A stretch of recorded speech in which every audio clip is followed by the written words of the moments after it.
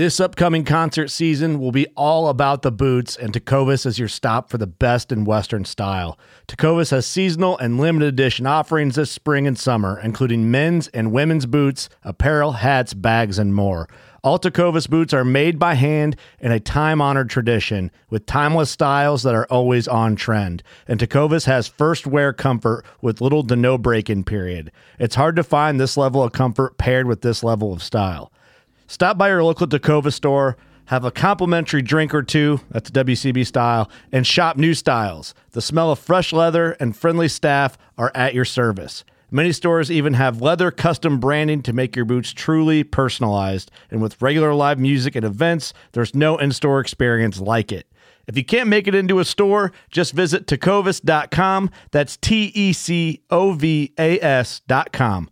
They offer free shipping on all boots, as well as free returns and exchanges, and ship right to your door. Go to tecovas.com and find your new favorite pair of boots today.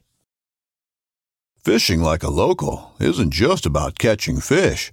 It's about connecting with the environment and the people who call it home. It's about hearing the stories and traditions that have been passed down for generations and sharing unforgettable moments with the people you meet along the way. Fishing like a local is having an experience that stays with you forever. And with Fishing Booker, you can experience it too, no matter where you are. Discover your next adventure on Fishing Booker. Welcome, everybody, to the Full Scale Outdoors Podcast. I'm Dale Luganbill. Thank you very much for joining me. My guest today is a crappie fisherman. Can't really quite call him a guide. He takes people out, but he's not really an official guide. But he is very active on social media. I follow along with him on Facebook, and he's active enough that he has gotten the attention of a couple television shows, local television shows, and so he's going to be on those, and you can catch him there. We talk about that. So I saw his star kind of rising, so I reached out to him and got him on the podcast. He came on out to the studio here. Great dude. Had a fun time talking to him. And it was pretty interesting. So here's a spring crappie episode for everybody out there, and I hope it inspires you guys to not only get out, but if you're interested in kind of being, I know cliche in the industry or whatever, but we've all dreamed of being on a fishing show, right? Well, here you go. This guy's pretty much a regular dude and found himself on a couple fishing shows. So it can really happen to anybody, but you gotta do the work. You gotta know what you're doing, and you gotta put your stuff out there. You gotta put yourself out there. And my guest did that very same thing. This is Goose Gutzman right here on the Full Scale Outdoors Podcast.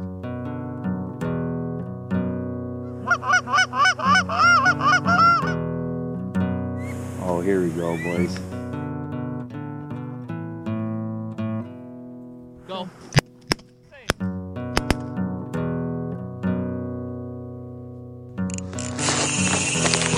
Ooh, I love that sound. This is a good one.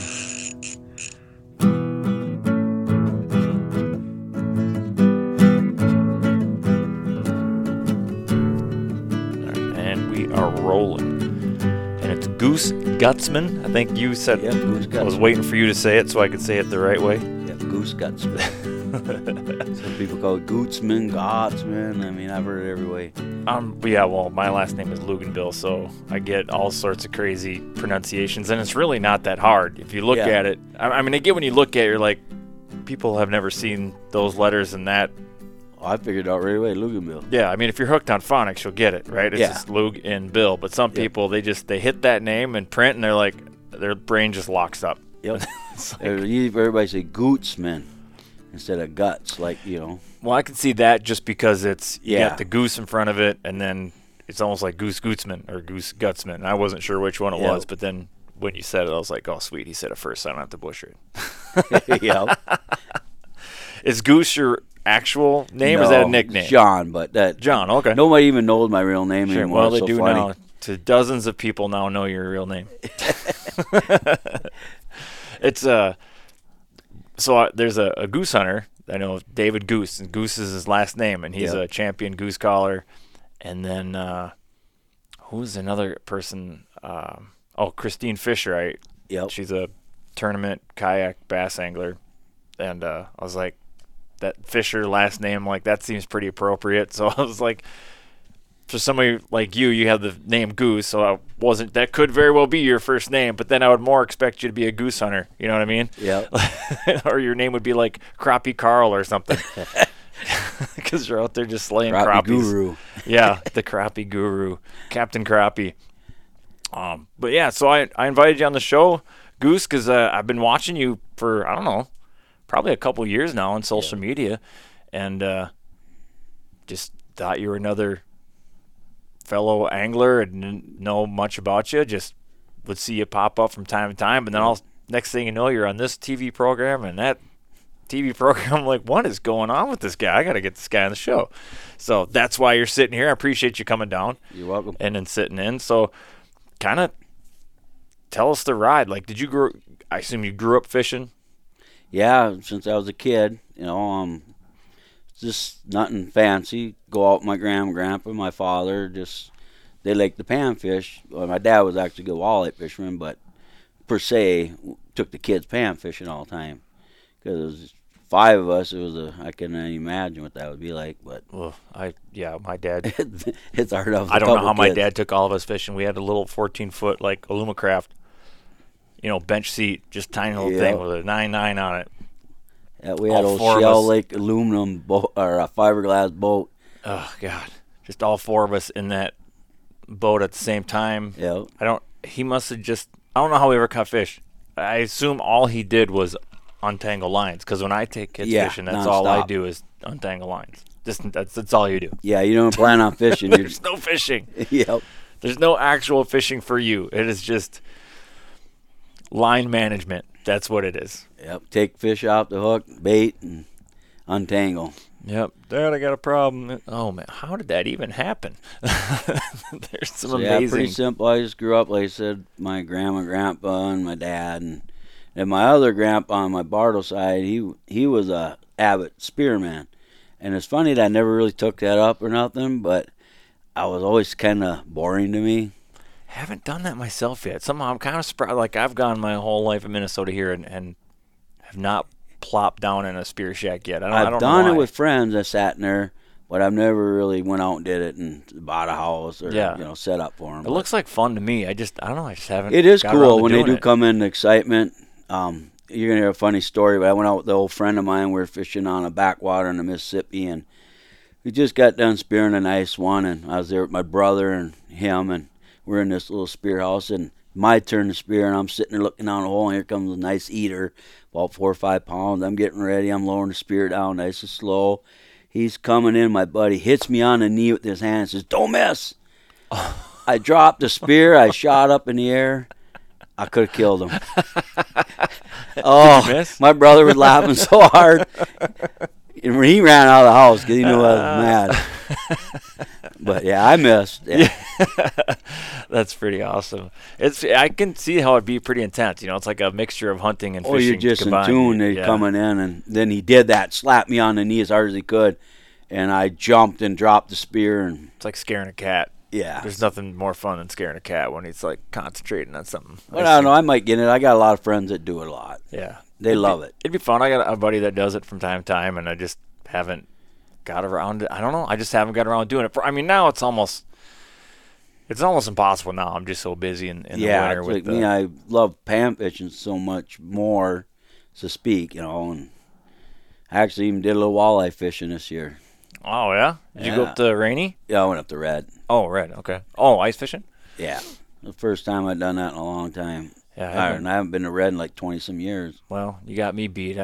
It's been, I don't know, last time I went to Red, maybe 5 years. I don't know. But I don't get into that too much. For the crowds, for one, is enough to keep me out of there. I'm just not a crowds guy. It was kind of weird. We got away from the crowd, though, as I met up with Dana Carlson and Nicole, and we couldn't find them at first because they were talking about some road, and there's so many roads. I was like, how the heck do I find them, and finally she came out and met us on the main road, and we followed her, and I'm looking on my GPS, and I'm going, my buddy Grant was there. I go, look at this spot I marked on my GPS. We're not far from it. Let's go try it. And I like to find any kind of structure I can. Well, even though good that lake shows no lake. structure, you know what I mean? Yeah. But it was the contour line. Right, yeah. And I seen this spot, and I marked it while we were sitting in his fish house before we met up with Dana and Nicole. And, oh, my God, we get out there, and I give him a hug, said hi, and I'm like, I got to go. They're looking at me like, what do you mean you got to go? I go, I see my spot. And away I went, you know. And I don't know. Just it panned out good. We hammered them. Well, that's one of the weird things from what I understand about. I'm no Red Lake pro, but the guys that I talk to, they're like, it's all about just getting away from people. Yep. Getting away from people, fish before the masses get there, and fish after the masses leave. Yep. Like the structure on that lake is the fishing pressure. Like they just, you got to move with the fishing pressure. And that's what was kind of really awkward about it. There was nobody that close to where that spot I marked. There happened to be a fish house there about maybe 40 yards, but they were leaving just as I was getting there. Perfect. So I was like, oh, you can't ask for a better scenario. Yeah, that works good for that lake for sure. Did you catch any crappies up there? Or just no, and I wish, we kind of wanted to do that, but without a live scope, it's kind of like throwing a dart, your eyes closed. And ain't it? So do you have live scope? I'm going to get one coming up. I need one so bad. I need to mow some extra lawns. I'll just wait for Humminbird to come out. Yeah, they've been. I've been hearing some rumors. Yeah, I just watched it yesterday. I was looking at some YouTube stuff on it, and I'm kind of excited. They got some pretty good technology coming into it. Is it going to be equal or better than what It's Garmin's supposed to be got better. Really? More definition? Yep. Kind of a thing? They got some kind of, I forget the name of the company, starts with an E, Echo something, and they're kind of involved with submarines. Okay. So they showed some videos of some of their technology, like how you can almost see the lines in your hands. Oh, my God. It's going to, it's funny how anytime a new technology comes out like that, like Panoptix was kind of the first, right? Yep. And you're like, oh, this is like cheating. I can see that there's stuff over there, but you can't really see what it is. And then Live Scope comes out. It has a little bit more definition. You can start to make out like fish shapes, but it's still kind of, it's not, it ain't like a cartoon fish over there. It's like, you got an idea what they are. Yeah. And they're like, I don't know how it could get any better. Well, I know it's the nature of technology. It's going to get better. There's going to be some day where you're going to be able to count dorsal fin spines on these fish, Yeah, you see his eyelashes, though. Yeah, pretty much. What else is next, right? Like, it's just going to continue to get better. You'll be able to see the ball in the tummy and tell if it's a female or male. Yeah, right. Right. Yeah, it's going to be pretty. But I just figured amazing. to get in with the times, not so much summer fishing, don't get me wrong, I'm going to put it on my trolling motor and play around with it and have some fun when it finally comes out. But winter, getting at my age, it sucks drilling holes all the time. Oh, yeah. And drilling hundreds of them. But don't get me wrong, you still drill a lot with the Live Scope because you're chasing You got to them. stay on them, yeah. But at least you got fish there. And sometimes it's hard to stay. If they're really moving, it's hard to stay on them. That's yeah. 2, 3, 4 person endeavor. We've gave up a few times, like, all right, they're just going. They ain't. Yeah, I've heard that on like Clearwater. You'll get out there with Panoptix and Live Scope, whatever, and you'll like, oh, there they are over there. And it's like by the time you drill and you start dropping down, they're already 50 yards over that way. So now you're just trying to guess where they're gonna be. Yep. Try to get ahead of them, and even there's no gear. Sometimes they just take a left turn because it's hard to convince my buddy Max. I love him to death if he listens to this, and he always wants to keep going, and he's got that drive in him. I said, maybe we should hunker down. They were in this area for a reason, Let's hunker down and let them come to us see what happens. We ain't got nothing to lose. We can't catch them. Right, yeah. So he kind of gave me that funny look, like, and he don't want to do it, though. I get it. Love him to death, though. Yeah, He's hardcore. But I'm more on his side. Like, even if I know that my best strategy is to sit still, I'm terrible at that. Like, just sitting there, like, waiting for fish to come to me. My big buddy Tony, Anthony. God, I can't do it. He is sometimes the smart one. He hunkers down, and he ends up getting more fish than everybody that's chasing hard. Mm-hmm. Well, I don't know. I always look at him and like, Really? There's a time and place for it, and I just don't have it. And he's not afraid to go chasing, but sometimes Right. he Smart says, enough I'm to just know when to hunkering down. chase and when to stay still. Yeah, that's for me. It's live scope will come in for wintertime for sure. Yeah. I mean that's just like I've seen it in action too much from other people. I'm like, oh my god, that is just Well, it's so like nice. a lot of people don't do this either, and I don't understand why. You already got your boat out and you're fishing in the fall. Go find your spots for that early ice, and when you can walk out, or even when you get to almost where you can drive, go find them good weeds. Quick drops close to the good weeds, and they don't always change that much. I did that, because in this Minnesota Made Outdoors Panfish Tournament League that I'm in. Yep. So late fall, I took my boat out on some of the lakes and did, I dropped some waypoints over schools that I found. And we didn't fish that till, the one was Cross Lake in Pine City. Yep. That was the last event. That was February 28th. And those fish were still on those pins. Ain't that crazy? Every school I marked in the late fall, there was a school on those pins. Yep. And I found other schools too, just scouting and pre-fishing, ice fishing, whatnot. But it's like they don't really necessarily move, especially basin fish like that. Like that's kind of their home, Yep. Summer, winter, spring, fall.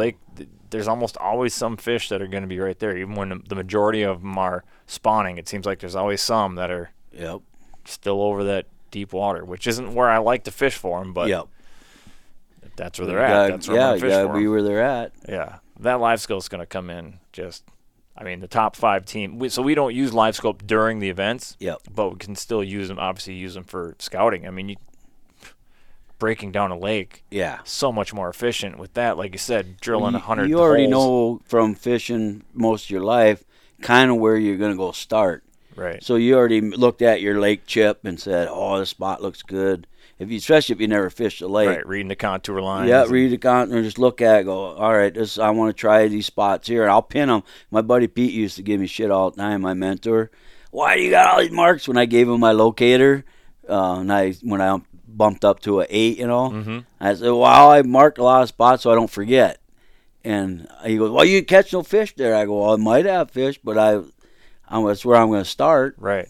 It's a starting point. Yep. Doesn't necessarily mean And I it's can fish always there. delete them, Pete. It only takes 2 seconds, I tell him. I go ahead and delete them all if you want, I told him. He goes, geez, you got a lot of waypoints. He goes, That's good, though. That's all information, right? yeah, that's what I told him. I said, maybe you should go fish them. he just There's a kinda weird smiled. idea. There's a weird I said, idea. you might catch a few fish. Might be a reason there's a waypoint there. Because I just, I'm like most guys that are good fishermen, and you just kind of look at a lake and you kind of know where you want to start. Right. Yeah, Especially, spring, you want to find the flats, in the shallow water, warmest water, mud, weeds. Summer, deep weeds. Fall, off of the weeds, sometimes you get them. I haven't really do that good on the weeds. Some guys say it's good. I've never really Probably did depends good. on the weeds. Are they alive? Are they dead? What kind of weeds are they? And I try to find the good weeds, and I work them over, and nothing. And so then I just go out deep, and then I find them, and every lake is different, right? I mean, it just seems like every lake has its own personality where those fish like to be, and it can be wildly different, and it can be lake right next to each other. of course, I've never really checked super late, like just before the ice comes on. So this year I'm gonna make a note to just go do it, try it, because you never stop learning. Right. Oh no. Oh, for sure not. And I know, if like you said, why are they there? Late ice or first ice. So I'm just gonna mark them spots and then work them over and see what happens.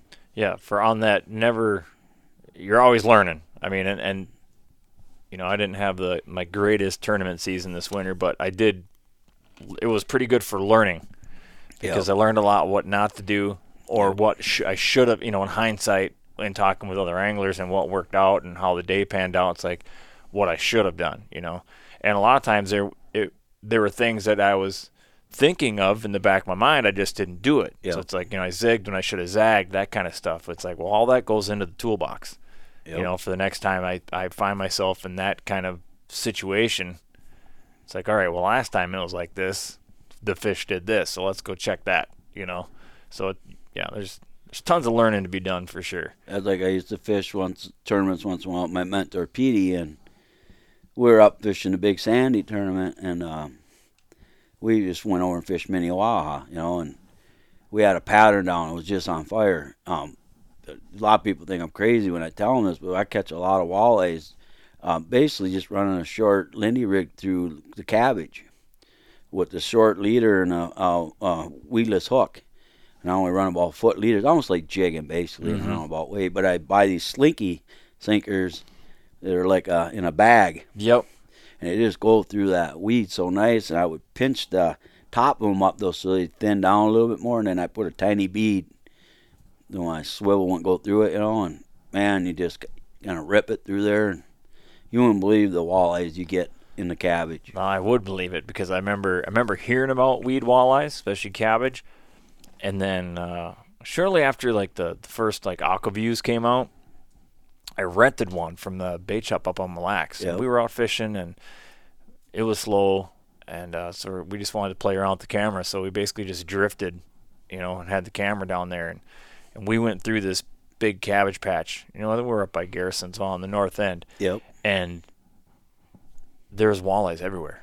I mean, this cabbage patch was shit stacked with walleyes, and I couldn't get any of them. Once we knew that, I went back and tried fishing. I'm like, how do you fish for these things? Yep. Like, everything I throw gets covered in weeds. I tried just using like a jerk bait right at the weed tops. Nothing came up. I had like a weedless jig, and I put a twister tail on it and whatever, and I fished. I don't think we had actual bait, but tried that. Didn't get any bites, but they're in there. I mean, there was. Yep. I couldn't believe it. I was like, what the heck? You had to use jumbo leeches. That was the key, too. The biggest ones you could find. Because it would almost cover that whole hook gap. And then, you got that little wire brush there, kind of the guard, And that, it was kind of frayed. I would fan mine out a little bit more. And it was amazing how that technique, I did a lot for a lot of years. People thought I was like, say what? Yeah, it's not the stereotypical walleye technique, right? Yeah. Sand, rocks. Well, people work the whatever. Edges. I'd go right through the whole right thing. in it. Yep. I had another guy that he's big into that and fishing like metro area stuff, and that was, he didn't want to tell me at first his little secret until I kind of let him know, like, dude, I don't even fish for walleyes. Whatever you tell me, and I ain't stealing your stuff. And he was like, you got to go in the weeds. Like, middle of summer, everybody's like, they're super deep. He's like, if you got good weed growth in that lake, he's like, your bigger walleyes, they're in the jungle. I was like, really? He's like, yeah. I did a little more research on it after I started being really successful at it. And one of the things I learned was most of our lakes are getting stocked heavily. Oh, yeah. So them walleyes that are getting stocked right away, they go to the weeds so they don't get ate by every predator in there. Right.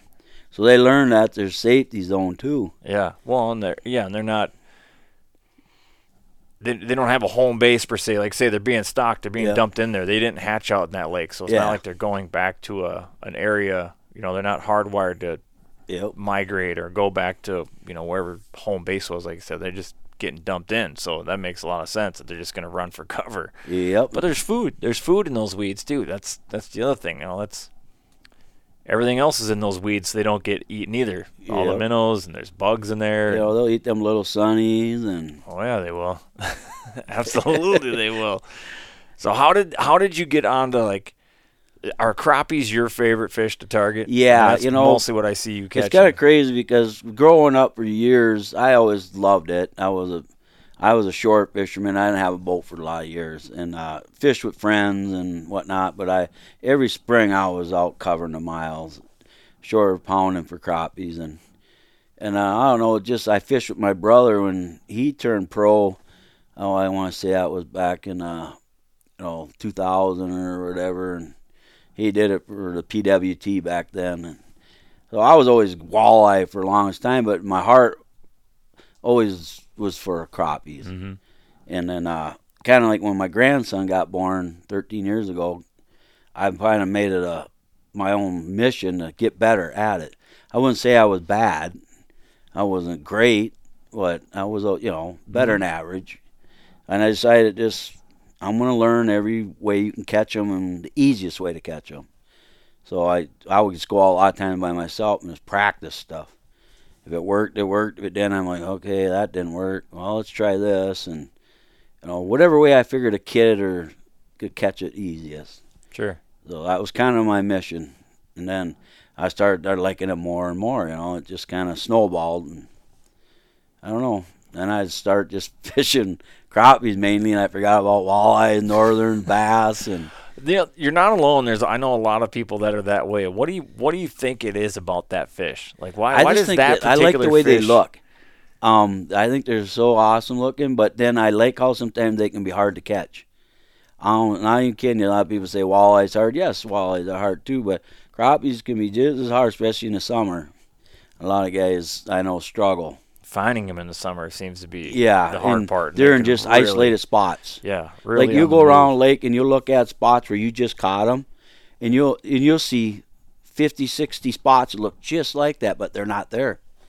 It's weird. That's where you need that. That's why I'm kind of excited to get the live scope out and figure out more and more why they relate to these spots at that particular time. And it probably depends too. I know even midsummer, but this is way far up north. Like just like the walleyes, I'll find my crappies right in the cabbage. Yep. Middle of summer, you think, these things are going to be roaming around in schools out in the basin. Maybe some of them are, but where I was finding them was they hiding right in the cabbage. Yep. And probably my favorite way to catch them. Like I'll just throw on a little jig, just a minnow style plastic, soft plastic on the back, and I'll whip that thing out there and just reel it back in. Kind of.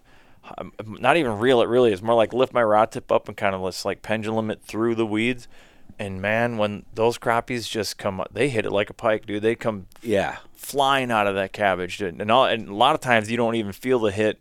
You're watching your lure, and then it just disappears when you set the hook. You're like, that is so much fun. Like sight fishing in the winter. Kind of, yeah. Yep. I mean, it's a little, but you're looking out. You need a good pair of polarized glasses. Yeah. But it's gotta have a lot of fun doing that. Yeah, this year I stepped up my game on that. I went and bought 6 pair every scenario.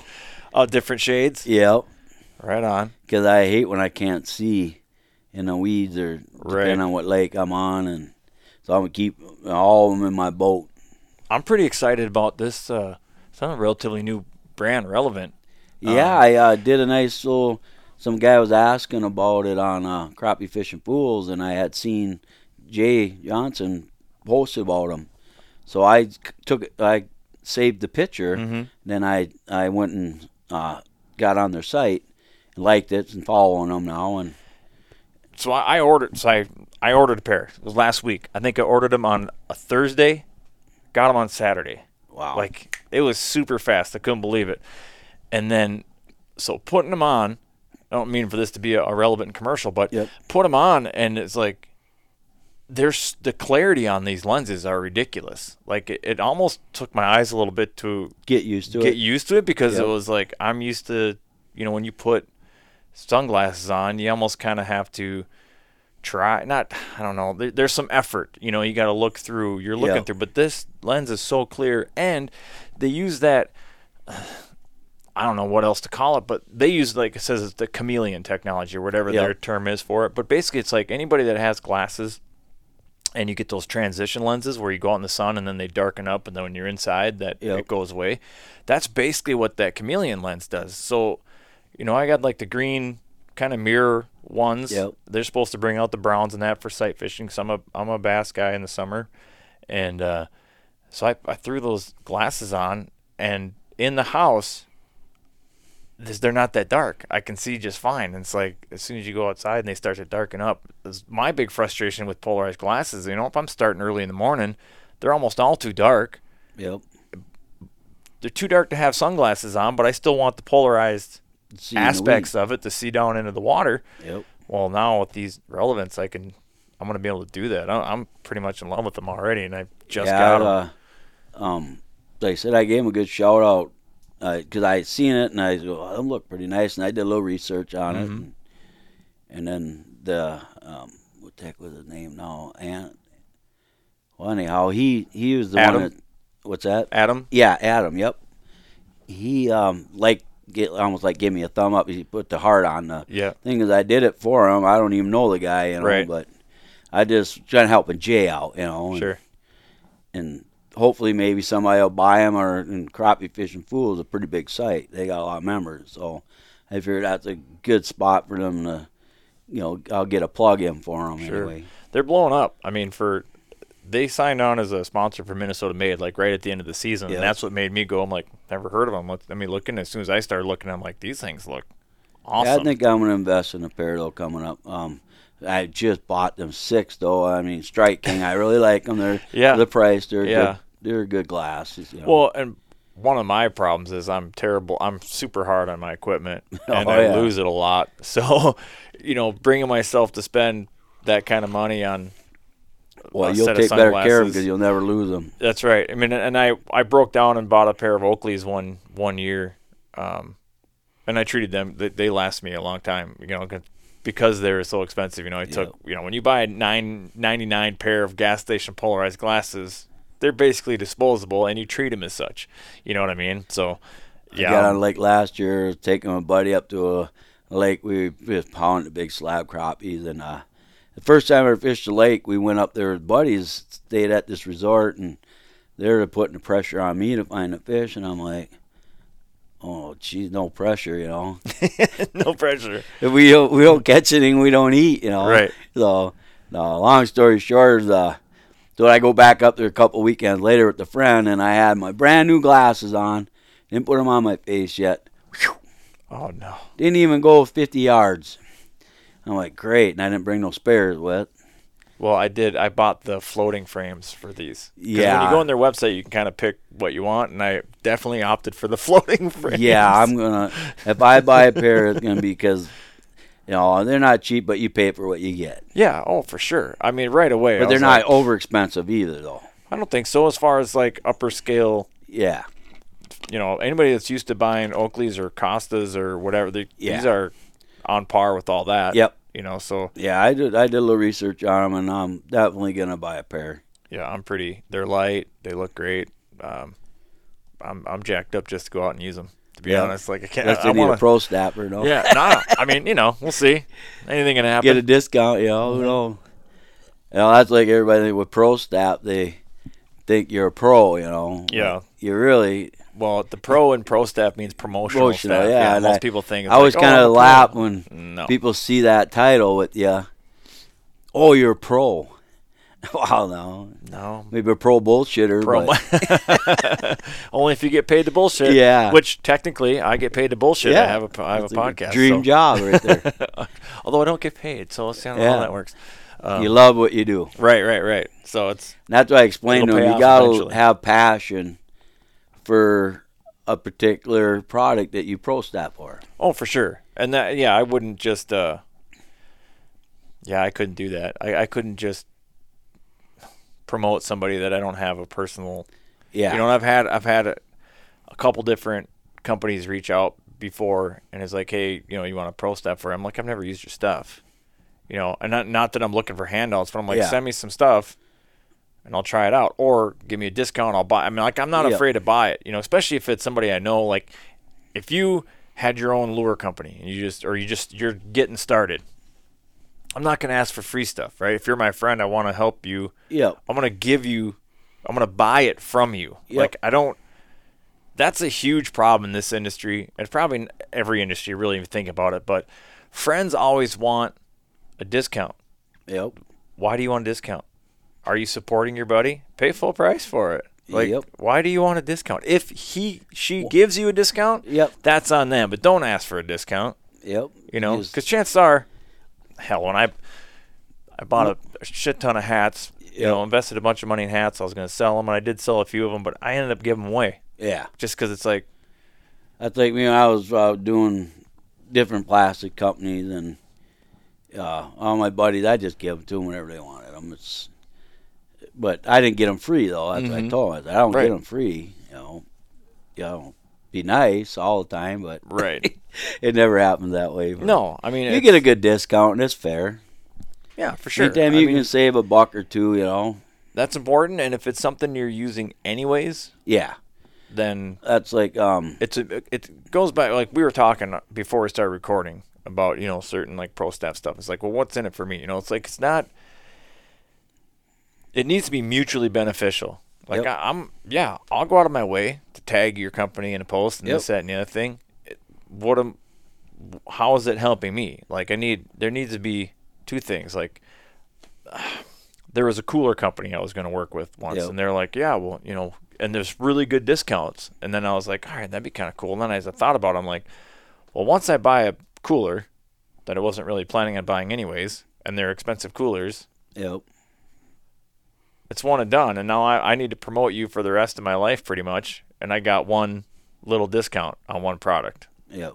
Well, that doesn't really work for me. Like, what good is that? That doesn't really do Yeah, 'cause me. it ain't You're like you're getting gonna buy a 100 way of 'em. better deal out of this. Yeah. I'm getting a one-time discount, Yeah. and I promote you You're every gonna single get 3 day. years of plugs. Yeah, right. So I'm like, I'm gonna go ahead and pass on that deal. That's like what ACC, Andy Lehman is a stand-up guy. He takes care of me and takes care of the pro staff and people in general. Puts events on, helps the kids, and That was a slick segue, Goose. That was a really good segue. So what is ACC? Andy Crappie Company. Andy Crappie Company. Yep. Crappie sticks. So they're rods. Yep. Crappie rods. Yeah, they're a real quality, my opinion. And then he came out the ice line last year and this year, but we're working on a couple more rods, me and him. Just have bigger eyes so they don't freeze up. Okay, For the sure. guys that Where are run they a gun. based out of? What's that? Where are they based out of? He's out of Mount Vernon, Illinois. Okay. Well, they get a little bit of ice fishing down that way. Yeah, they don't get it very often though. It's on a cold year they will, but Mm-hmm. overall they pretty much, you might say, it's slim. Right. Yeah, if they get it, it's brief. Yeah, Brief. season. brief. Hell, people got the ice fish in Texas this year. Yeah, Did you see that? Kevin Rogers posted a picture. It was pretty cool. Throwing 2 inches of ice. It's like, oh my God, they must be freaking out. Yeah, I got a couple buddies down there. Dane Myers, the one to start crappie fishing pools. He wants to come up and ice fish with me. I told him my door's open anytime you want. It's hard to get them Southern boys to step on that ice, though. Yeah, I think he would love it though. I guarantee you they would all love it. I don't know Yep. why. You know what I love about a lot of these guys from the South? They have this, I wouldn't be cruel to him though. I'll try to. I don't have an ice house because I'm a running gunner, but I will. I'll put them in a black hole ice shack with the heater, and I'll tell because I pro staff for black hole ice shack, and they're a nice setup. They're pretty cool looking. Yeah, they're for me though, and I get to use one, and I'm very fortunate, But it's more for if somebody needs it when I go out fishing. Right. Well, yeah, I wear my ice house. And Jason, he's a good guy, and like I told him, I said, when I get a little bit older, I probably be able to plug it more better for you. But I go, they're an awesome product. I go, for the average fisherman, they like that. They can set it up in a couple minutes, and take it down in a couple minutes. Yeah, they're pretty cool. It's an interesting concept, right? It's almost like it's like a wheelhouse, but it's a portable like fish your house. Dave Gens, Yeah. Back when I remember The the old fish first time I trap. bought one of them, that was the Cat's Meow. It was, I saved my money up to buy one. Right. I was so excited, and then I went to the store, and they only had one left, and it was the floor model one. I said, I'll take it, and I bought it right then and there, and I loved it. Yeah, those things are great. And I'll say this: back in the day, like you almost had to have them. I mean, the winter clothing back then was not like you had to buy snowmobile stuff. Yeah. To get good Yeah, now winter ice fishing. Now, like I said, I wear my ice house. I got a clam suit, and it's that thing. One of our events was on West Rush this year. It was 25 below zero actual temperature when we hit the lake, and it was windy. So I have no idea what the wind chill factor was, but it was cold. brutal. And I have a Frabill one-man Recon. I've had that thing for a zillion years, and I never use it. Mostly it just carries my stuff. Yep. But I'm like, I might want that today, just more so because of the wind than anything else. Yep. I fished all day almost without it. The last hour I used it just because the spot we ended in was kind of I didn't have to move. I was on a school and they weren't going anywhere, and I had fish on my backslide the whole time, so it was perfect. I think the next couple of years I'm gonna get out of my dinosaur stuff. Yeah, I got the old River's Edge from Mills Flea Farm. Oh, there you go. All the bibs and the jacket, but I layer up good, Of but course, it's heavy though. Do the same too. I mean, that behind you there's a Kender's Whole Hopper hoodie. Those things, I recommend that for anybody that's. It's a perfect name for it because, man, that thing is so heavy it cuts you don't wear that in the house. You will sweat your balls off. But when you're out and about, but it's not like heavy bulk wise, right? No, it's just like my old River's Edge. That thing weighs 100 pounds, and then I've got the bibs, and now you throw on your boots and you're dragging your sled and auger, and of course now I went to a drill and I got smart in the old age. That took over. Yeah, I remember the first time seeing one of when I was out on Walker Lake up in Otter Tail. Yeah. And the first time I saw a K-drill, and they were just I think they were just doing R&D on it. Or it might have been maybe the second year after they came out, but the guy that I talked to, he's like, yeah, he works for him, he's field staff, and he's like, but basically they give me this and said, go break it. And I'm like, well, you should give me one because I'm hard on stuff. But that thing I'd never seen a drill auger before. Yeah. I was like, that thing is slick, dude. I need one of those. And it wasn't until many years later when I finally broke down and got one. And now, just like we're talking about technology, they just keep getting better and better and better, Yeah, I burnt my drill up this year. I've burnt up at DeWalt and I've burnt up in Milwaukee. So if they anybody, you guys want to get in a red-yellow fight, I don't care because I've burnt both of them up. So everybody's like, how do you do that? You drill holes. A lot of holes. We were up on Catatoga when mine went. We were going through 30-some inches of ice. Oof. Yeah, that is still that's one. I like the cordless, pistol bits or draggers as Patrick Patches Olson calls them. Like they're great, but man, when you start getting into over 2.5 feet ice, they're a little limited in their capacity. At least the K-drill is because it's a chipper blade, so there's a lot more resistance. Yep. I like them. They cut through ice really good. They're great for opening old holes, but they burn up batteries like crazy. My buddy Joel has, I think, the Striker Light Flight, and that thing is like butter through ice. See, that's what I got to figure out, and I just went with it because I was friends with some of the guys from Eskimo, and I kind of watched the videos, and they're all pretty close. Mm-hmm. Yep. But I kind of went with the pistol bit just because I was friends with a couple guys with Eskimo, and I don't think none of them were bad, really. Right. No, I don't think any of them are bad. I just did because I like Shannon, and I always forget the other guy's name. It's a weird name, but if I had to say it even after he told me, I'd still struggle. Right. But yeah, I met him at the ice show. And no, Eskimo's good stuff. I got the 2 hub houses I have and it opens Eskimos. Up old holes fine, but I just like that shaving blade. I don't know. Yep. Some guys like the aggressive chipper drill, blades, and then a lot of my friends like the light flight. I think they all have a time and place. I haven't tried a razor yet, but I heard good things about them too. Yeah, I haven't specifically used one yet. I don't think. My buddy John Ellsworth, he pro stat Norman. I think. Who else? I don't know. Well, anyhow, they promote them pretty hard. Okay. I'll have to just go ice fishing them someday and see how it works. Check them out. Their Razor's a sponsor, Minnesota Made too. They jumped on this year, which is really cool.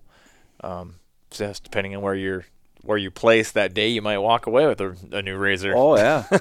I mean, I they need look to get nice. one. I mean, yeah, for you sure. ain't gonna lose them because they're orange. Like my Strike Master, I lay it on the ice. I might forget it. Where to go? Yeah. Don't make a white one. That would be a bad idea. That's why I bought that for backup case my drill burns up, and lo and behold, I didn't think I was going to have to worry about when I went up to Catatoga. Left my Strike Master behind, and then we ran my buddy's Ion out of battery, and we were running and gunning. Boy, you're trying to run and gun with an Ion. I mean, those things are heavy and slow. Oh, I kind of told him. I said, Ions are great. You know what Ions are great for? Wheelhouses. Yep. You're not drilling a million holes. And them guys you can get them normally in a don't 10-inch, up there. They you can don't. get them real nice. Friends that I was fishing with, they just typically go in this one particular area and they just sit down with the bobber and relax. And Yeah, I think ions are perfect for that. Yep. That particular application. There's the word. I'm like, why am I struggling to find that word? For that application, ions are great. But for like a tournament, or even a guy, like, you're drilling way too many holes. Yep. In fact, we had Christina and Ashley, a women's team that joined Minnesota Made this year, and they had their ion. And Ashley was the first time I met her. We're out on the ice and we were pre-fishing, and she was like, I was like, oh, ion, yeah, you'll be getting rid of that by the end of the season. She's like, no way, I love my ion. I'm like, we'll see. Yeah. And it wasn't long before she was like, you're right. She's like, I was so mad that you were right. I'm like, I'm just telling you, like, you need to drill a bunch of holes quick.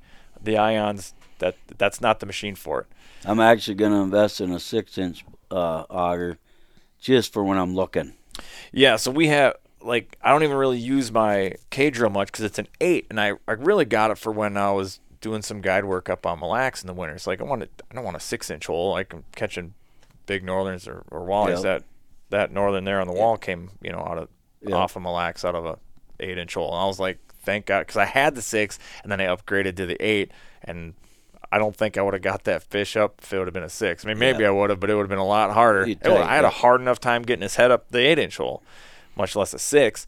But for what we're doing now, Minnesota Made, and punching all those holes, that 8-inch just chews up batteries so much faster because it's more surface area, right? So now it's like, I don't want to get rid of the K-drill. I love it for what I use it for. If I'm walleye fishing or doing something else or opening old holes, especially in wheelhouses, whatever.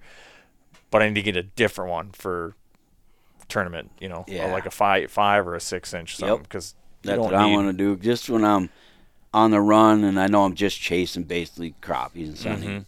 If I'm going to set up and once I find them, I'd like to use my 8 in case I get a northern or a bass. Sure.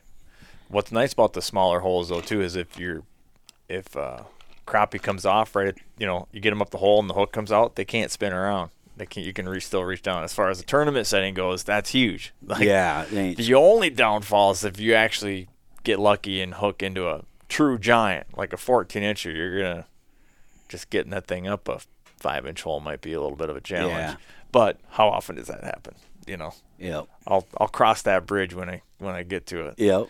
Have to hold the line off to one side and drill a second hole, whatever I gotta do. At that point in time. Well, yeah, we'll worry about that when time comes. It hasn't been a problem yet, so I'm not going to worry about it too much. But snowing right now. Oh, yeah, snowing. I thought we were done with winter, but apparently not. Like a blizzard almost. I know. Made me start looking at my ice fishing rods again. I put them away. I was more, I don't know, the older I get, the less I like ice fishing. How much, I'm totally opposite there, but how fun is it coming into the season that we're doing now, that spring season, right? Like coming up to crappie spawn. I mean, we're a month from any sort of crappie spawn, but when they start getting the color of that laptop, when they're just black, it's pretty. How nice is that? Yep. I get excited actually. I've been chomping at the bit, but I've been working extra hours to kind of, buy some extra things for my boat there, much need it, and then usually I've already been on the ice or on the water by now, but I figured 1 week ain't gonna kill me. They're starting to, in the Twin Cities, they're starting to move. Might drive into the my shallows. wife nuts, but yeah, it'd be like people get fishing. No, people are catching them from shore, so they're starting to move in. The funny thing is, I ordered 3 brand new ACC crappie sticks. They were supposed to be here on Friday, and I was gonna hop in a boat with Nick and Tony on Sunday. No poles. Oh, no, they're still in transit. They don't know. I think they put them on the wrong truck and sent them to Florida or something. That's not good. Yeah, I'm like, really? And I got 3 new reels coming. What do you like to use for reels for your panfish reels? I've just first time. I mean, I've been using a little bit of everything. I use like Tryon and Shakespeare or Ava Garcia or whatever. And then I tried to lose Wally Marshall. They're pretty good for for the value. Yeah, I think it was $30. Yeah. And I used them in the winter, and I was really impressed he didn't gum up or nothing. And outside in that cold, I was like, wow, I've had poles that were way more expensive that don't work very good in the cold. Right. And I was like, okay, I'll keep that in mind. But then I always kind of wanted to try them Fiskafun. So I ordered 3 of the Viper X. Okay. Well, I want to kind of match them up with the rods. Sure. Well, yeah, you want them to look pretty. You look pretty. Yeah. And then so that way when Ron Scherer gets in a boat with me on the 3rd or 4th, he'll have a nice looking setup. There you go. You got that's on the books. That's scheduled up. Yep. For which show? That's Well, I don't know exactly. It could be on all 3 or whatever.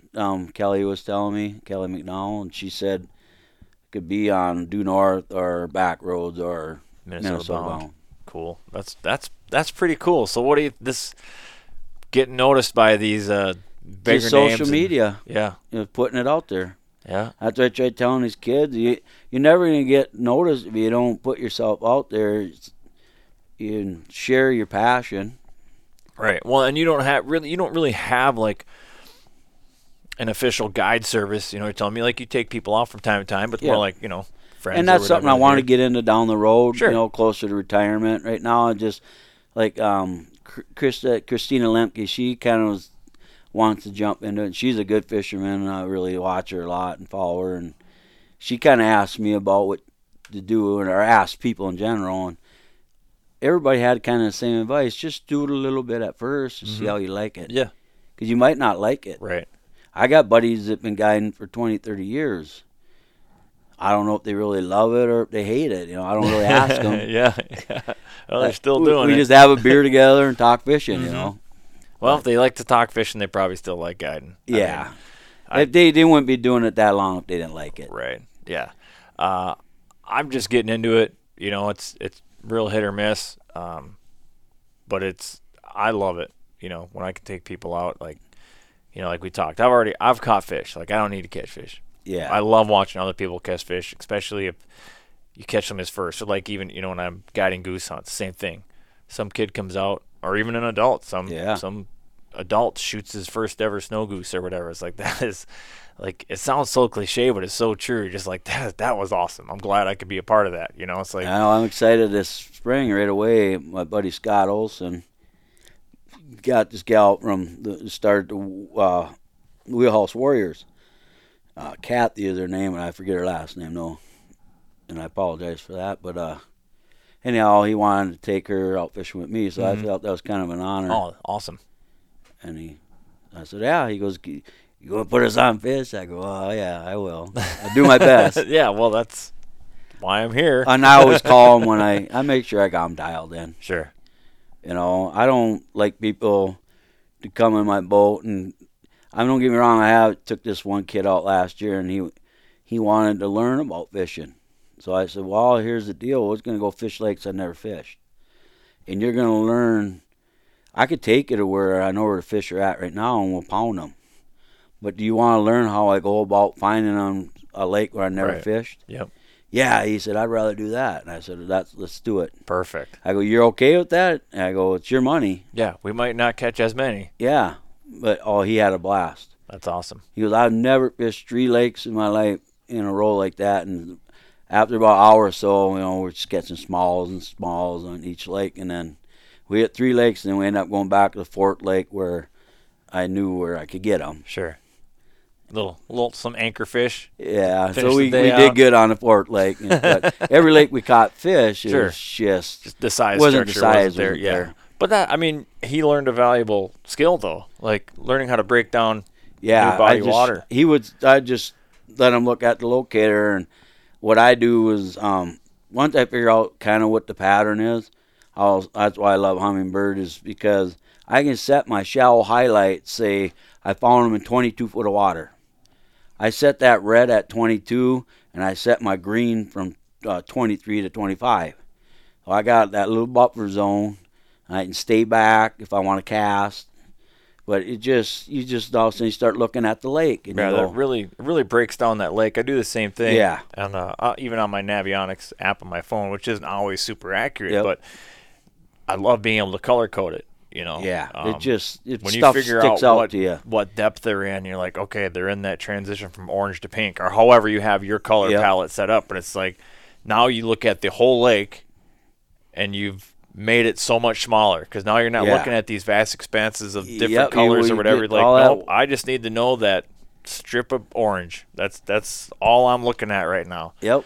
And that's huge. And that helps you break down a lake. Like bro Rosendahl, Brian, he broke it down. I like how he did it. It was really cool. With, I do that too, but just in my boat though. Right. And he'll drive around with his tracked vehicle, which is cool. And he'll get on a bar, and he'll just follow that whole bar, and then go back and hit the high percentage spots. He already knows where it's at. He's looking right at it on his tracks. Yep. It's the same thing in a boat, pretty much. Right. Yeah, that's being able to narrow or eliminate water is huge. I people ask me like, how do you break down a lake, or how do you, new fishermen or whatever, and it's like you're looking at too big of a picture. Yeah. Because you're getting intimidated. You're looking at this big lake, and you're like, where do you start? Well, chop it down in little bits. Like, don't look at the whole lake. Look at this one little spot, this one bay or whatever. If you find them there, pay attention to where you found them. Now, just repeat that. Yep. Around the lake. And if you can color code it, that's just going to make it so much easier. And me, I catch myself almost looking at it too much sometimes, though, too. I'll be like, we'll be getting them, and I'll be going, oh, man, that looks good over there. And like my brother Bubba used to always tell me, don't leave the fish. Don't leave fish to find fish. Yeah. Yeah, he always said, stay on the fish. Yeah, we struggle with that too, because the only time we'll leave fish to find fish is if we're not confident in the size. Yeah. We're like, okay, I know there's fish here, but we're just really not getting the size that we want. So let's. That's kind of what me. I want to else. get a few trophies for some pictures, and then I don't keep them unless in the fall you have to. It's kind of. That's the only thing I don't like about You're catching them deep. Yeah, it's sad. You don't go out there, and this is one of the things I've seen people do, and I get really frustrated, is they'll sit there and try to get a trophy or bigger than, say, the 15 they just caught. Well, come on, you're just get your 10 and leave. You can't sit there and call and throw them back. Yeah, if you're pulling them out of deep water, yeah, you're killing just every leave. one of those Get your fish. limit goal. They basically call it harvesting. What it is. Right. Yeah. I mean that. It's fair to the fish and the fishery, and right. I've seen it though, and I kind of lecture them, but they just look at me. And what's your opinion on the new Minnesota state that where they got those lakes? They reduced the limits for panfish. You on board for that? What's that now? They reduced the limits to 5 bluegills and 5 crappies on a bunch of those lakes. I think I'm kind of up on the. I like that in a roundabout way, but I wish they more would have leaned towards size. Say like they do with walleyes on a lot of lakes. You catch everything up to 17 inches, and you're gonna have one over 26 or whatever. I think with like crappies and sunnies, just my opinion. Everybody's gonna have their own opinion. Is maybe just still have the limits the same, but just get the size in there where. If it's over 12 or 13, let it go. But you can keep your 10, maybe one over for a trophy. Right. I agree. I'm the same way. So I know depending on the lakes, some lakes can get stunted. If there's not enough being taken out. Yes, you need to keep them out of there. But yeah, I'm more inclined to do selective harvest. For me, an 11-inch crappie is like perfect eater. Yep. Like that's my favorite's actually like 9.5, 10. Yeah, you get like 10, 11, awesome. Anything over that, might as well go back. And then for bluegills, to me, like an 8.5, is a perfect eating size fish. And you get a 9, 8 to 8.5. Let that 9 go, And one thing I will say for people is like, we can sit here and we can debate, we can argue, we can get mad at DNR set this limit or that limit, and we can debate how it should be done better. You don't have to wait for the state or the DNR to tell you a better way of managing fish. You can choose to do it yourself. I mean, bass anglers did it in the 80s. I was guilty of it when I was younger. I kept fish I shouldn't have kept, and then I didn't really think about it at the time. But as I got older, I don't think a lot of people do. I started thinking more about the kids, and started thinking, well, that was selfish of me, you know what I mean? But I didn't. you're younger, and you're thinking about meat more than anything. Mm-hmm.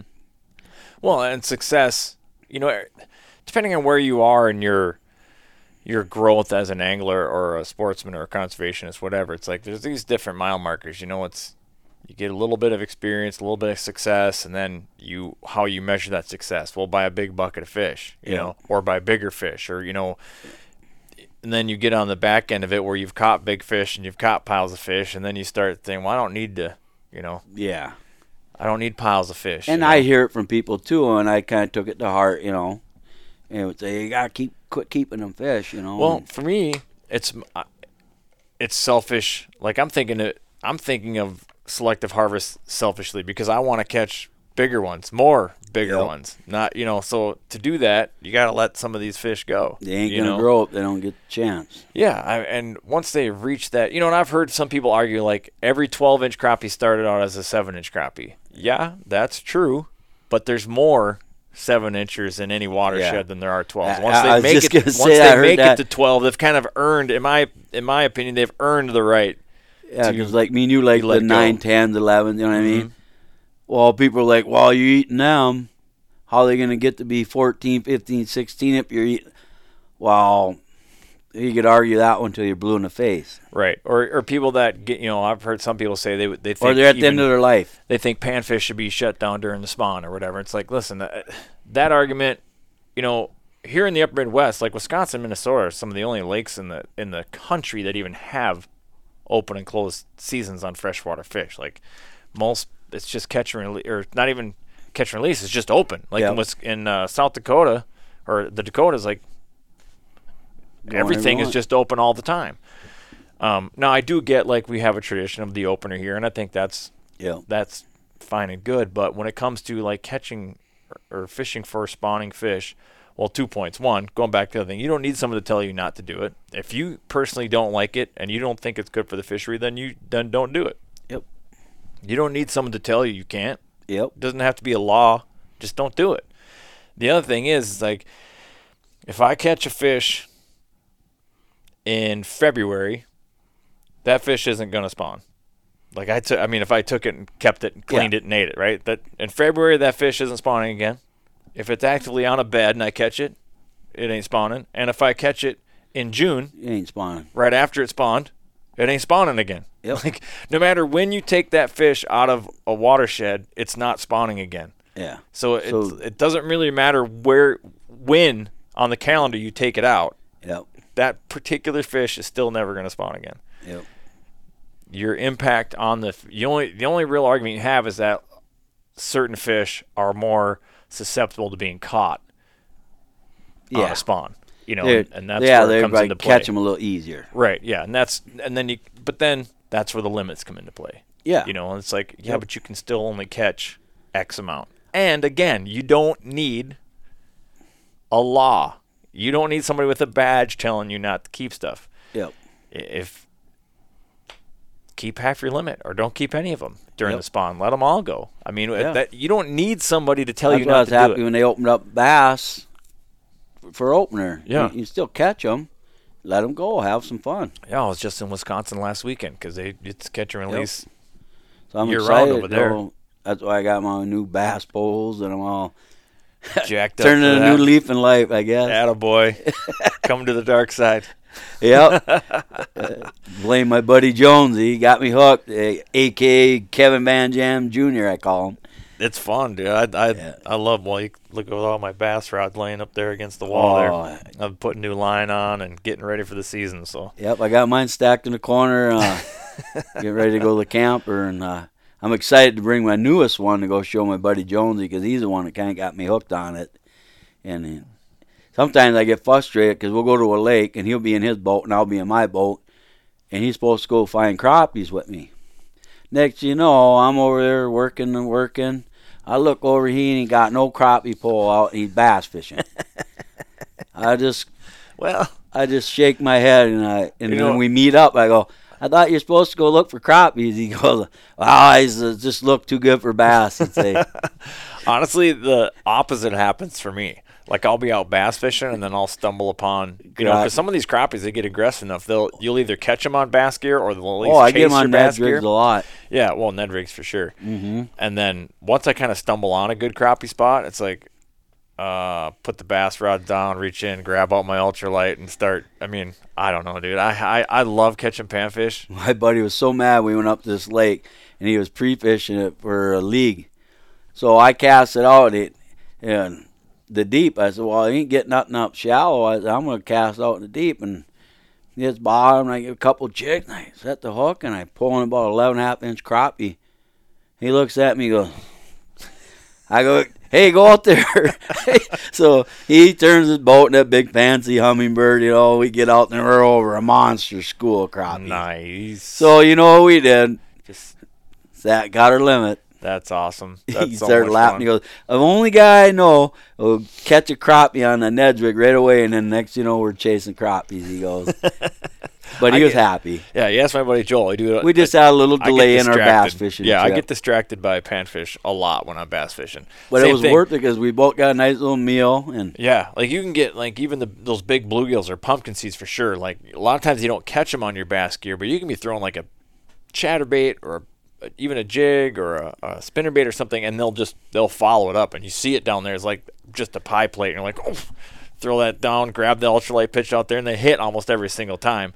And pound for pound, man, I don't know if there's anything that fights as good as the bluegill. Like, oh yeah, they'd give smallmouth bass a run for their you money. get one over 10 inches, boy, they fight. on the right tackle, on an ultralight. Yep. Oh, man, yeah, you catch one on a heavy flipping stick, it's not gonna be much of a fight. Yeah. But you get it on an ultralight, and that thing take you for a ride. Yep. I'm excited over the crappies though. Oh, don't get me wrong. I'm gonna this year, like I said, I always use my buddy's gear. I slowly start buying bass stuff, but this year I stepped it up quite a bit actually. But maybe someday I'll start doing a little bit bass tournaments just for fun. You know what I mean? Yeah, but get into a club.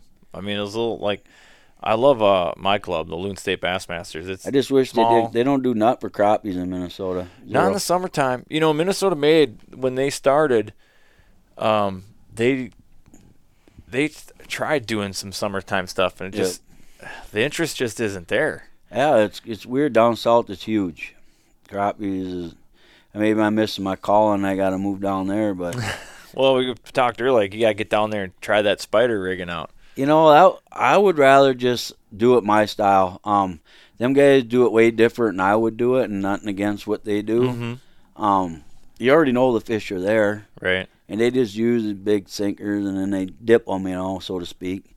I would just back off, and I wouldn't even have to spook them and just pitch. I wondered, though, because it's interesting when you go to different places in the country, and they all fish differently. And you think, like, well, why can't you this is how we catch them back in Minnesota. Why wouldn't this work?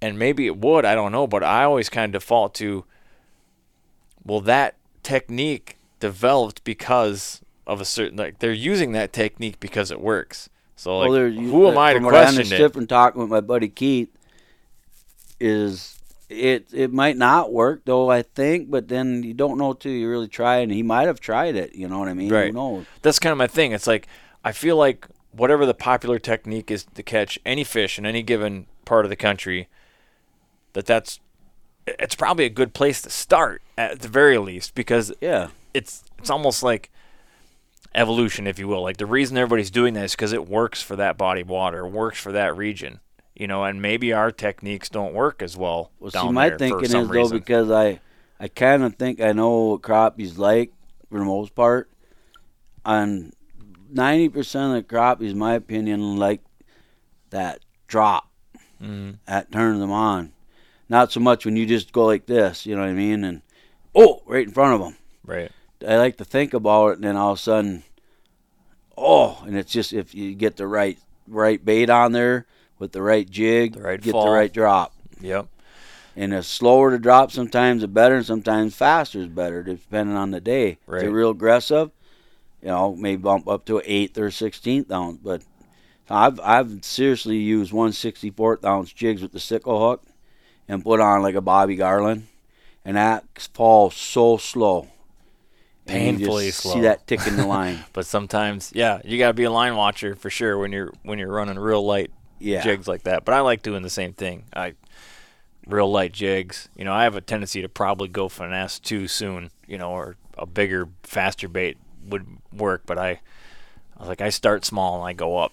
Yeah, because they'll tell you what they want. Opposite, That's what I like to just experiment and see what one's triggering them. You're just gonna have to go down south and bring our Yankee techniques down there and see if they work. Yeah, because and I don't disrespect them at all.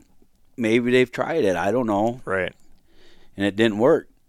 But I always believe in the farther you can get away from them fish, especially if you're in a clear lake. Well, I think a lot of times down there, their waters aren't clear. I mean, depending on how far south you go.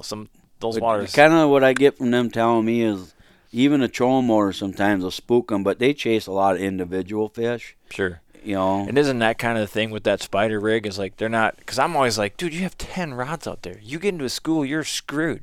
And they're like, but they're not. They're catching one here and one there. And the reason they have 10 lines out is they're covering every depth of the water column, and they got a different jig on every single different color and everything. They're trying to throw as much at them as that's humanly possible to get that one or two fish when they come across it. I'm friend with on Facebook, Tim Elrod or whatever. I don't know if I'm pronouncing his name right, but he's a plumber from down south, and that dude put some big fish in the boat, boy. He spider rigs a lot. He just started using ACC crappie sticks, and he really likes them. He just flips them. It's cool watching some of his videos. And those are pretty long rods, too, right? Yeah, he got them all the way up to 16, but... Holy Moses. That's a cane pole. Yeah. They're so light, though. It's amazing. I've fished 11-footer in the spring. I'll take you out and show you how I do it, but everybody that comes in a boat with me, they just kind of fall in love with it. They're so set on their 6-foots, their 5-foots, and their 7-foots. But once you get like an 8, 9, or 10, or 11, it's... Like, you're not really casting that thing, are you? Oh, yeah. That's full on? Oh, I'll cast a country mile. Well, I bet you can. I mean, that's what I had. I had a custom panfish rod made from Kishler's Customs. And because my frustration with ultralights is you go to the store and buy an ultralight, they're always like 5 foot, 5.5 foot. Like, why are they so short? Like, the longer it is, the better I can cast a lighter lure. I get that fast action tip. That's what's nice about ACC. All the rods all the way up from 5.6 to, especially the 7.6 and the 6.6 and the 8-footer. There really isn't that much difference between the 7.6 and the 8, so why not go with the 8? Sure. And you get better hook set, and I don't know. I run the 11. I can't even, the 10, I don't even like anymore. I mean, I love it, don't get me wrong, but I love the 11. God, I mean, are those one piece? Are they collapsible or Yeah, 2-piece. Oh, it's a 2-piece. I'm like, where do you start? But I lay it in my boat. It fits in there nicely on the side, Yeah, that ain't going to fit in a rod locker. No.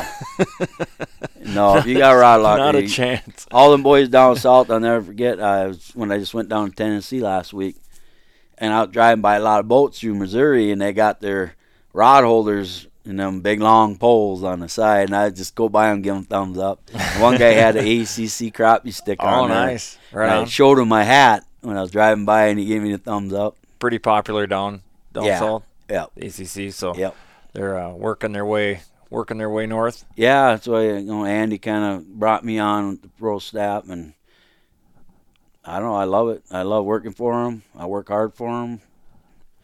I promote it because I love him. Cool. And that'll come across, and people will believe it. Oh yeah. If you don't, it's hard to promote something you don't really care for. Or you don't want to use it yourself. People will see through the bullshit. Yeah. Oh yeah. That's why I want to genuine. Sell myself out that way. Yeah. Ain't gonna happen. No, you got to be genuine with it for sure. You got spring crappies versus fall crappies. Do you like spring better? Fall. Really? Yeah. Why? It's just fun. You get on a school that's, say, 100 feet by 5 feet high, and you just sit over top, hit spot lock, and waylay them. You can try any technique you want. And I really like to use the ripping wrap from Rapala. Oh, my God, because it just seems like the bigger ones crush it. Oh, they'll eat those things. They're like... don't get me wrong. I get a small one once in a while. Sure. Because pretty much... I don't want to catch a small one. That's the key, because I don't want to kill it. Because every fish I keep, I want to have to eat. Right. So I try to at least get one 10 inches. You know what I mean? Yep. That's my goal. And if I get a 15, I can't get sick to my stomach, and I do get them. Yeah. Right. But I ain't going to waste. But Right. No, I get it. Same thing happened to us when Clearwater Lake last year. Joel and I were fortunate enough to win that one, and it was like, we keep those. They're rolling around a bucket all day long. Like, you can't release them right after weigh-in. Like, yeah. And we had some pretty big crappies in our bag, and it's like putting a knife to those things. I shed a little bit of a tear. I'm like, I hate this, but it's the one time I would ever keep a fish that big. So it's like you have to keep that in mind. Like, how many of these am I killing in any given year? Not many. Yeah. So gotta cut myself I just a do little it in bit the of slack. fall, and I don't always get the big ones on there. So it's kind of nice when I get the good eaters. Sure.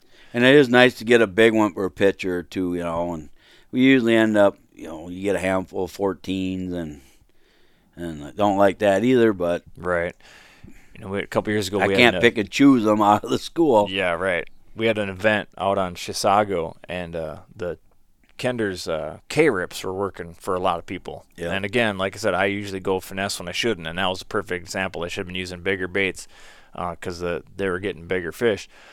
But it was after the fact, once I cleaned my fish after the tournament, I'm like, well, now I know why these K-Rips are working, because literally these crappies their stomachs were packed with these little, like, 3/4 inch, 1 inch bluegills. Yep. Like, just that's what they were eating. They had keyed in on these big schools of these bluegill fry, young of the year bluegill fries, and they were believe it or just not, a lot of people don't destroying them. understand. Some of the biggest sunnies I ever catch in the fall, I catch on minnows. Oh, yeah. And I'll specifically go to, like, Vito's Bait. They screen their minnows, some small, medium, and large. Yep. I'll go buy a scoop of them little tiny ones. Mm-hmm. And put them on a tungsten. Those big gills, they're a different creature. They become I don't a keep different them, but thing. it's fun for the pitchers. Yeah, and a lot of times a lot of guys, walleye guys, will accidentally catch them trolling. Yep. Shad reps. I've caught one on Lake Vermilion in, like, I don't know, whatever, 30-some feet of water trolling shad raps. Did and you I caught watch a that giant video gill. with me and Roger Cormier on Midwest Outdoors? Yeah. Some of them sunnies we're catching on the slab wrap. They were just crushing it. Yeah.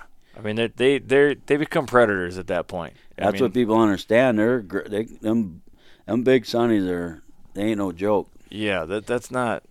I mean, you can still catch one on a gobble worm if they're in Yeah, the area, but they also they don't hang out around docks anymore at that stage. Yep. They're basin fish. They become a different animal at some stage. Yeah, them lakes out west, boy, they got some impressive sunnies. I got some pretty nice ones out there this year, and let a lot of anything over 9 I let go. Oh yeah. I don't. I've been trying to do that for a lot of years. Yeah. Now. Same. Yeah. I just don't. For me personally, I don't see any reason to kill. I'm not starving. Like, I don't see any reason to kill that fish. Yep. Just let it like go. Roger had a couple that were just beautiful on the shoot, and he's like, and I like when he said that. I don't no reason to put a knife to this fish, and he let him go. That's awesome. How's that been? What's that experience been when getting cameras put on you? Make you nervous? Oh, it was kind of like, I don't know if you play hockey and you get on the ice and you're listening to the national anthem and you got the butterflies in your stomach. Yeah. And then you go out and the puck drops and you hit the first guy and then forget all about it. As soon as I caught the first fish, forgot the cameras were rolling. The butterflies were gone. Oh, that's good. And I just tried to just fish, Yeah. That's pretty cool, though. I mean, I think so many young kids, growing up and watching fishing shows. I mean, I know I did it, growing up. It's like, you always dream, like, someday, like, have my own fishing show, Yeah. And now I don't really so much want my own fishing show, but to be on one would be cool. Yeah. Yeah, I'm not that's gonna, like that me. would be I'm awesome. I showed my grandson and he just looks at me. That's you, Grandpa? I just start laughing. Yeah. He goes, you taught me that. You taught me that, And I did, but get him to go out and want to do it, right? Frustrating. Sure. Like, come on, boy, you got all the knowledge in the world to take you out and let you be successful, but Video games with kids nowadays. Gotta fight. It's a struggle. It is a struggle. You gotta start them early, and then sometimes just not. It's just still. not I had every- him since he was 2.5 years old. Yeah. Fishing. It's just not. It's just not the same for some kids. Yeah, It's and just not. I think he might get the bug again. He's just going through that stage, but God, it melts my heart because he's good. Actually, he's a really Sure. good fisherman. Yeah. Well, there's a couple bright spots out there in the youth of today. Some people are really. I think they're getting a little bit of an insurgence, by the youth, like getting attracted to the outdoors again. Yeah. And I think it's coming a little bit. It's coming from honestly some like what we would think as older guys, unlikely places, like some of these. Like the Guggen Squad or some of these other, even Mike Iaconelli. When Iaconelli came on the scene, BASS, the older guys, they wanted to ban him, because he was just too much. We don't like that hooper and holler, and that's not what we do. Well, the fact is, he appealed to a lot of young people, and he was an inner city kid. He appealed to a lot of inner city kids. He got a lot of inner city kids fishing. Yep. And don't throw the baby out with the bathwater. Yep. We need all the help we can get. Keeping this I actually bought pastime 2 of his alive. poles here not too long ago. Yeah, I respect him for that. He was unabashedly, he was himself. Yeah, he was intense. Yeah, he celebrated, and he also would throw a fit from time to time. It's like that's real emotion. Yeah. This old stoic. Well, that's just The like on my cookie-cutter shoot with stoic Roger, person. and I didn't even realize I did it till after the fact. And when I get a nice crappie, I always look at me and my buddy would say jumbo, and I couldn't believe they put it on camera though, and I just kind of chuckled. Hey man, if you stop getting excited about it, Only thing is, probably I didn't time to say stop another doing rare it. miss. 'Cause that's one of my quotes that my buddies always tease me about. Another rare miss. another rare miss. Yeah. I get a lot of rare misses. Yeah, sometimes. yeah. My nephew, we always give him shit because he says, "Oh, I missed it," or "I missed, missed fish." It was always like, "Oh, I just missed him." He's like, "How many of those missed fish are you gonna, catch?" Or how many? Example, me and my buddy Sean Crochet were on this little lake and we were waiting for my buddy Jimmy, Big JC. Well, he had a few beers the night before, so he was running late. So, long story short, me and Sean were missing a lot of fish. And I kept saying another rare miss, and he was saying it too. And we couldn't figure out what was going on. They were hitting so light, and we weren't giving them enough or whatever. It took about 20 minutes to get dialed in on what we needed to do. And it was about 10 minutes into it, Sean goes, Goose, we can't call this another rare miss. We're going to have to start calling this a common miss. It's happening a little too much Oh, to be rare. Well, that was the thing. My we just nephew- switched poles and went a little lighter, and Sure. it figured it out. Oh, well, as long as you can roll with the punches. But Like like come Jimmy rolling up with his referee pants on the There you dock go. waving. I'm here, guys. I start laughing so hard. he's legit wearing referee pants. Oh, he wears them all the time. I love it, though. God, He- that's funny. I had that video out that I shot last year in the blizzard on opening weekend, and he had his referee pants on, the black and white stripe. He wears them all the time. That's his trademark. Well, everybody's got to have a thing. I love it, though. It just makes me smile every time I see him wear it. That's pretty damn So funny. good shout out to my buddy JC. You're a good man. Yeah, start your own line of referee fishing pants. Yeah.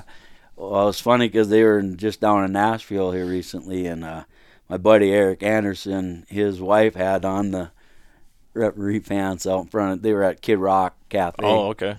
Cool. It was pretty cool. I had a picture of her, and I started smiling. Oh, she copied him. Nicole's her name. Yeah. I can't say I've ever seen Oh, it anybody was so wearing cute, referee though. pants fishing, but I'll keep an eye out. Well, yeah. We'll get out our snow shovels here. Oh, it stopped. Oh, it's back to being spring again.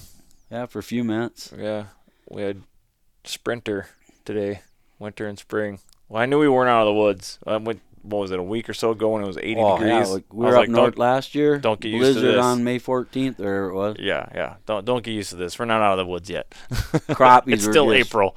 We were pounding the big slabs and big sunnies, and Nah, I can't. I'm getting pretty fired up for the spring season. I need to break out. Like I said, I've only been open water fishing once this year, and that was bass fishing last Saturday. But I'm ready to I'm ready to break out the ultralight and catch some I know I'm panfish. kind of kicking myself in the butt. There's a lot of good little spots to hit on the way up north on Friday that I can short fish from, and I don't even have my poles.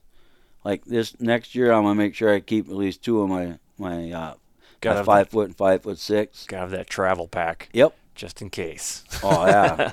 Like So your relax a lot of them backwaters. Your next TV bout is with, we just mentioned it. It was Shara, right? What's that? Ron Shara. That's Yep. coming up. When are you doing that?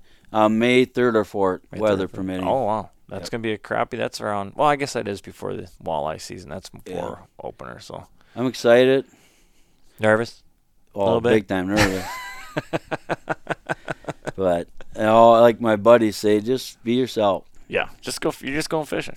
Yep, that's all I had to think about with Roger, and he made it easy though because he's a fisherman, Sure. and he just said, just be yourself too, Yeah. I got to assume Ron's going to be, he's been doing this for. Oh, it's funny when he decades. called me. It was so weird because I just got done talking to Roger Cormier about doing his show, and I pulled into the landing and I was on my way to Brainerd to get some fishing stuff, and I just pulled in there and I was just looking at the lake, just relaxing, and all of a sudden I get a message on Facebook, and it was Ron saying, "Hey, give me a call," and he gave me his number. I just looked at it a couple times and I'm like, is this Wait, really what? happening? And I gave him a call, Well, he said, when you get a chance. Yeah, yeah. So I said, well, should I call him right away? Or should I wait like a couple minutes? Or should I wait like 10 minutes? It's like dating. Or should I call right now? I didn't want to sound desperate, so I was like, well, I'll wait at least 5 minutes. So, actually, I waited about 10 almost, but it killed me. I wanted to call right away. Hell, call right away, whatever. He reached out to you. But and then we just talked and kind of asked me about myself a little bit, and he asked if I'd be interested. He wanted to do a show on me and follow me on social media a little bit, and I said, yeah, I guess. Well, yeah, I'm not going to say no. That'd be stupid. Oh. We were going to do it in the fall, but then the day we had it set because he's got real tight schedules, I bet. So it was blowing that day and snow, sleet, kind of rain. And I thought, well, we could do it, but we're not going to enjoy it. Right. Do it when we can enjoy it, Right, yeah. So we couldn't really get another date set up for the fall. So then Kelly McDonald said, we'll just do it. Just postpone it this spring. Yeah. I said, all right. All winter long, you got Long to wait for that all thing. winter just thinking about it. Because growing up as a kid, I watched his shows my whole life. Oh, heck yeah, dude. Like, that would be Incredible. 30 years. Yeah. Yeah. 3 Ravens. Wow. That's one way to put it. He just did a nice show here not too long ago about that. 3 decades of them. And then the one I just watched recently was the guy that sings the opera in New York City and then lives in a little small town in Minnesota and loves fox hunting. And then they had Gary Roach, who as a kid growing up was my idol. And then, of course, the legend Dave Gens. Yeah. So that's some big companies right there. Yeah, for sure. The legends, big time. Dropping some big names. That's a good way to put it. Also, that 3 Someday I'm Ravens. going to fish with Dave. That'd be cool. I haven't got a chance to meet him yet. He was going to come out to one of our Hometown Heroes events with Minnesota Made, and then he wasn't able to do it. But hopefully. I met him at the ice show, and just a genuine man. Heard nothing but good things about him. Yep. Yeah. Got a big heart. Yeah. Heard nothing but good things about him. That'd be pretty cool. My only real brush with fame here, this hat here is signed by Tackle Terry Tuma. Oh, okay. Didn't even know about it. This was my father-in-law's hat I'd given him, and he was down at Krobitz RV down in Lake Crystal, I think it's called, and the friends of the family own Krobitz, and so Terry went in there. He was selling his ice castle, and he's going to pick up a Yeti, and so unbeknownst to me, they ran down there, gave him the hat, had him sign it, and then my father-in-law gave it to me. I was like, that's pretty cool. So I didn't actually meet Terry, but I have his signature on a hat. So kind of cool. I took this gentleman out as a good story because this guy, a big bass nut named Patch, and older gentleman, and he came up here for vacation with his wife, and one of his goals was to catch walleyes on Mille Lacs and stuff. And he could have went fishing with me. I could have put him on walleyes, no big deal. I could have did the whole trip for him. Yeah. So we get out fishing, and he is quite the character. We're out there, and we're on a spot, and I had him dialed in, and I wasn't even really fishing. I was just farting around and letting him catch them all and not netting it for him. And he looks at me and goes, "You call yourself a guide?" And I looked at him. I'm like, "Say what? What the heck? You call yourself a guide?" I go, "Well, you're catching fish, aren't you, sir?" One after another. He goes, "Well, yeah, I am. But I'm kicking your ass." I looked at him. I go, "So?" I go, "I'm not even fishing. I kind of am, Right. He goes, let's have a contest, I was like, okay. So I chuck it out there. Careful what you wish for. I started putting it to him a little bit, and he looks at me. Long story, he just started laughing. He wanted to get me going. Right. He's So winding you then up. we get going, and I go, "Hey, you want to go catch some bass? I see you got a couple bass poles here in my boat." He gives me a look like, "Yeah, right." So I take him to the spot. I hit the spot lock. I said, "Cast up there. Guarantee you'll catch bass." On after another. And then he looked at me and goes, "I didn't figure you was a bass fisherman." I said, "Well," then long story short, we get done. He caught like 40-some bass, and I called my buddy on the phone when he was getting stuff put away, and I said, "Hey," he wanted to fish my lake. Sure. So I said, "Hey, you want to meet me at my camper quick? Let's take this gentleman out. He's dying of cancer." So we set it up. He didn't know it. So I get him out there, and Jonesy shows up. I go, "Take Batch out fishing." So he gets him out fishing, and I'm cleaning the fish, the crappies, and comes back in. He goes, "Boy," he goes, "your buddy schooled me today," he says. But they had fun. That's awesome. It was funny because right away he was one was using wacky, one was using Ned, and Jones said, "Well, this lake's a good Ned's lake," and Pat goes, "No, I'll do him with the wacky." He's stubborn, but long story is that I went beyond the Call of Duty, so to speak. Right. Yeah, that's awesome. And my buddy Jones, he stepped up for me. Sure. Yeah. Well, that's. And he smiled, and he caught. Well, we didn't get the trophies like we normally get that day, but they got a couple that were 4.5. There's nothing wrong with that. I'll take 4.5. But yeah, it was every day.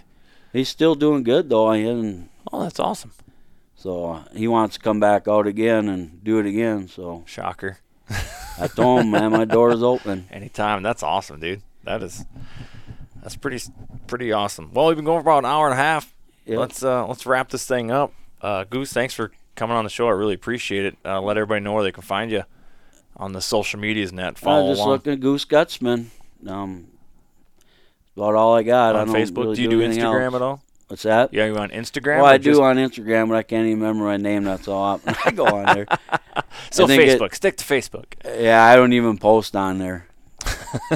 So I Stick to just do Facebook because that's a lot of my family, and friends. So. And then you're just on Roger Cormier's show, so they can go find that. Yep, that's on YouTube under Midwest Outdoors. And then And if you type in crop, it'll pop up. follow Ron Shura and figure out if which. we do North Outdoors or Back Roads with Ron and Raven, or possibly Minnesota Bound. Or Minnesota Bound. One. And he's actually one or all made for the outdoors too. So, but Right on. Well, congratulations, dude. That's pretty exciting stuff. That's I yeah, know it a was lot fun, of getting lot of on people and that shooting love the shit fishing with you. that are watching those shows are dreaming to do that exact same thing. I get a chance It'll to be on happen. these shows, and that'll be awesome. So If I could do it, anybody soak it can up, do it. enjoy it. Like Exactly. it's I'm pretty gonna live fun. the dream, and like I tell my buddy Hayden Zilmer, the Olympic wrestler, he calls me out every time I answer. I go, he goes, "Hey Goose, how you doing?" I said, "Living the dream." Well, I can't think of a better way of wrapping it up than right there. So thanks again. I really appreciate it. Yep. Thank you.